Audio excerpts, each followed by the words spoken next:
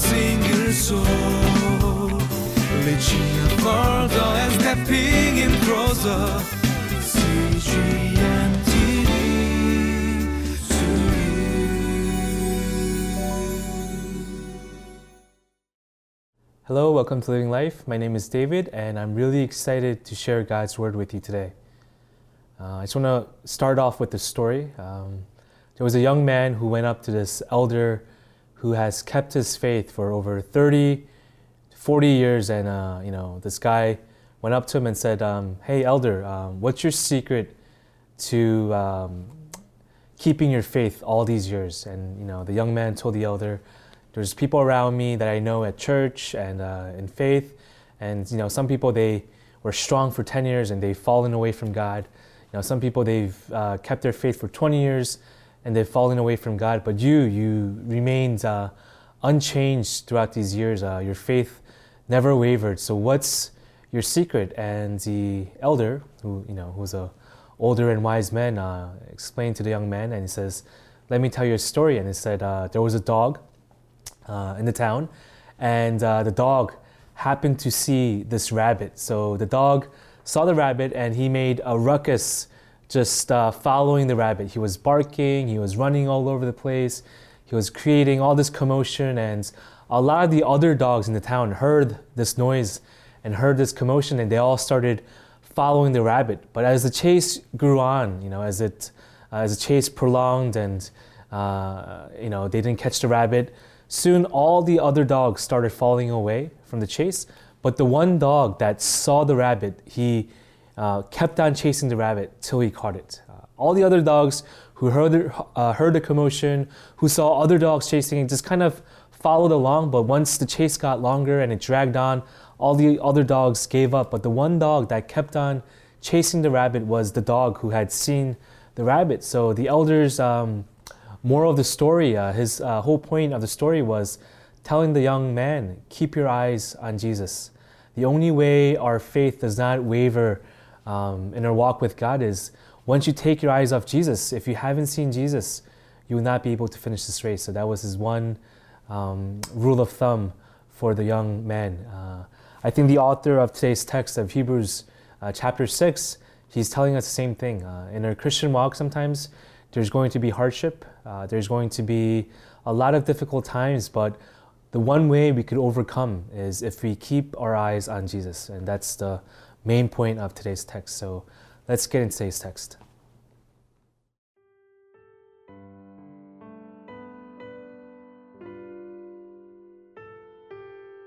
Hebrews chapter 6, verses 1 through 12. Therefore, let us move beyond the elementary teachings about Christ and be taken forward to maturity, not laying again the foundation of repentance from acts that lead to death and of faith in God, instruction about cleansing rites, the laying on of hands, the resurrection of the dead, and eternal judgment. And God permitting, we will do so. It is impossible for those who have once been enlightened, who have tasted the heavenly gift, who have shared in the Holy Spirit, who have tasted the goodness of the Word of God and the powers of the coming age, and who have fallen away, to be brought back to repentance. To their loss, they are crucifying the Son of God all over again and subjecting him to public disgrace. Land that drinks and the rain often falling on it, and that produces a crop useful to those for whom it is farmed, receives the blessing of God. But land that produces thorns and thistles is worthless and is in danger of being cursed. In the end, it will be burned. Even though we speak like this, dear friends, we are convinced of better things in your case, the things that have to do with salvation. God is not unjust. He will not forget your work and the love you have shown him as you have helped his people and continue to help them. We want each of you to show this same diligence to the very end, so that what you hope for may be fully realized. We do not want you to become lazy, but to imitate those who through faith and patience inherit what has been promised. During this time, there was a lot of people who have seen Jesus. They have, they witnessed Jesus dying on the cross, They witnessed him coming back from the dead, being resurrected, and they actually, some people even saw Jesus ascending back into heaven. And after he went back into heaven and, he promised that the Holy Spirit would come, and, he told his disciples and his followers just to wait in Jerusalem until he sends his Holy Spirit, the church began growing. So the early church, it was founded upon the Holy Spirit and the teachings of Jesus. But what happened is after, some time passed and persecution came, especially by the Roman Empire and, the Emperor Nero and, other ways where Christians were persecuted, they kind of began falling away from faith. So all these early Christians, quote unquote, the first church, people who have seen and heard and received the teaching of Jesus, they kind of went back, reverted back to their old ways. So some of them kind of gave up on their faith. Some of them went back to Judaism. They went back to the Mosaic law, thinking that the law would save them. And some of them just kind of gave up on everything. So the teaching is kind of an encouragement for the discouraged believers. And in verse 4, let me just read verse 4 and 5 and 6 to you. It is impossible for those who have once been enlightened, who have tasted the heavenly gift, who have shared in the Holy Spirit, who have tasted the goodness of the Word of God and the powers of the coming age, and who have fallen away, to be brought back to repentance. To their loss, they're crucifying the Son of God all over again and subjecting him to public disgrace. So pretty much what the author is saying is, if you have truly seen Jesus, if you have really truly experienced His grace and received the Holy Spirit, there's no way for you to revert back to your old ways. You know that Jesus is the truth. You know that He is the way, the truth, the way, and the life. And the author is saying, why are you reverting back to your old ways? You know that the law is not going to save you. And this is some of the hard food that we're talking about. Towards the end of chapter 5, it says that we're no longer infants. We should no longer crave or drink milk, but we need to have solid food. These are some of the harder teachings that the author of Hebrews was trying to teach the people during that time. Is, listen, as a Christian, you're going to endure hardship, but that's part of our lives. During that hardship, the important task for us is to keep our eyes on the prize, is to keep our eyes on Jesus Christ. Just as the dog that saw the rabbit, have you seen the rabbit?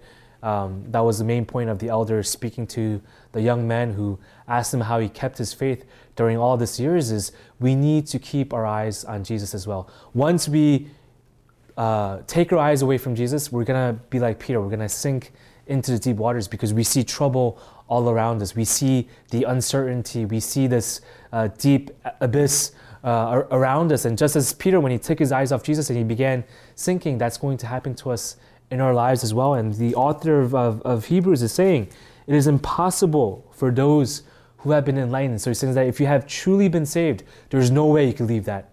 How can you abandon the truth? How can you abandon eternal life for something, for law, for the old Mosaic laws? Or how can you abandon this walk of faith for other gods, for pagan idols, or go back, revert to your old ways of things?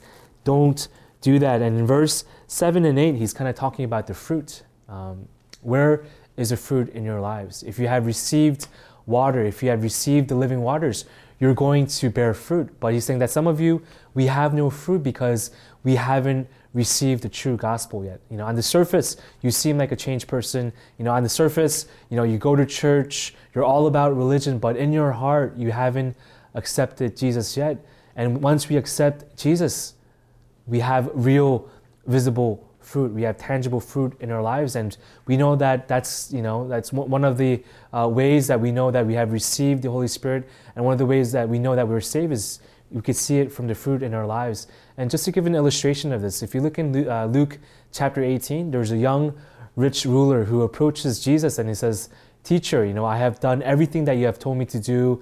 I have followed and obeyed the laws. I have given a quarter of my wealth to the poor. What can I do next? How can I be saved? What can I do?" And Jesus, knowing with what intentions the rich young ruler approached Jesus tells him, "Why don't you sell all of your possessions and follow me?" In a way, Jesus was kind of testing his heart and says, "Who is your true Lord? Who is your priority in your heart. And sadly, the young rich ruler, he couldn't give up his material wealth because he had so much wealth, and he ended up walking away from Jesus. Very sad. And Jesus says it's harder for a rich man to go into the kingdom of heaven than a camel through the eye of the needle. And what Jesus was saying is he was exposing his heart. You can't serve two masters at once. And the motive, the reason why the young rich ruler approached Jesus in the first place was because he wanted to obtain salvation through works. Now, a couple of verses later, we see Zacchaeus. He was a tax collector during that time. He was actually a chief tax collector, and in his heart, he wanted to see Jesus so badly that this really short person, he climbs up a tree and he sees Jesus, and Jesus tells him to come down and I must go to your house tonight. And once Zacchaeus meets Jesus on a personal level, we see Zacchaeus' confession. He says, Jesus, I'm going to give half of my wealth to the poor, and if I have cheated anyone, I'm going to pay them back fourfold. And we see the motivation of Zacchaeus' heart. The reason why we see this fruit in Zacchaeus' life is because after having encountered Jesus in an intimate way, we see this radical change in his heart, and he does this because he encountered Jesus. The young rich ruler, he wanted to do all those good works so that he could obtain salvation. But Zacchaeus, it was a different approach. It's because he met Jesus, he had this tangible fruit in his life. And in verse 10 it says, God is not unjust. He will not forget your work and the love you have shown him as you have helped this people and continue to help them. We want each of you to show the same diligence to the very end, so that you so that what you hope for may be fully realized. So it's another final exhortation and advice from the author of Hebrews chapter 6 for us to finish the race well, not to take our eyes off of Jesus, and that God will remember all the work that we have done for him, that he'll remember our toil and our labor. So let's go into time of prayer.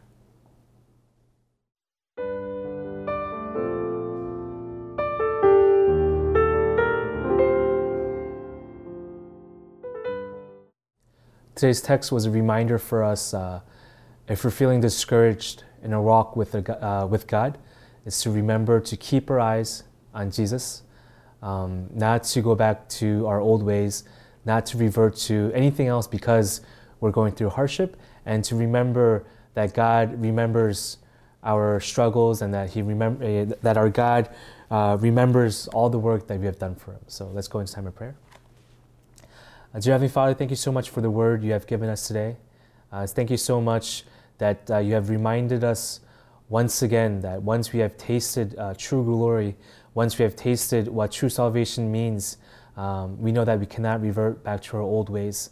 I pray that we may keep our eyes focused on you, so that we do not look to our surroundings, and that we do not sink into the deep waters. But as we keep our eyes focused on you, and by your grace and by your love and your mercy, may we be able to finish this race. May we be able to finish strong, and may we be reminded once again that you remember all of our hard works that we have done for you. We thank you, we love you, and in your precious name we pray. Amen. For a single soul, reaching further and stepping in closer. See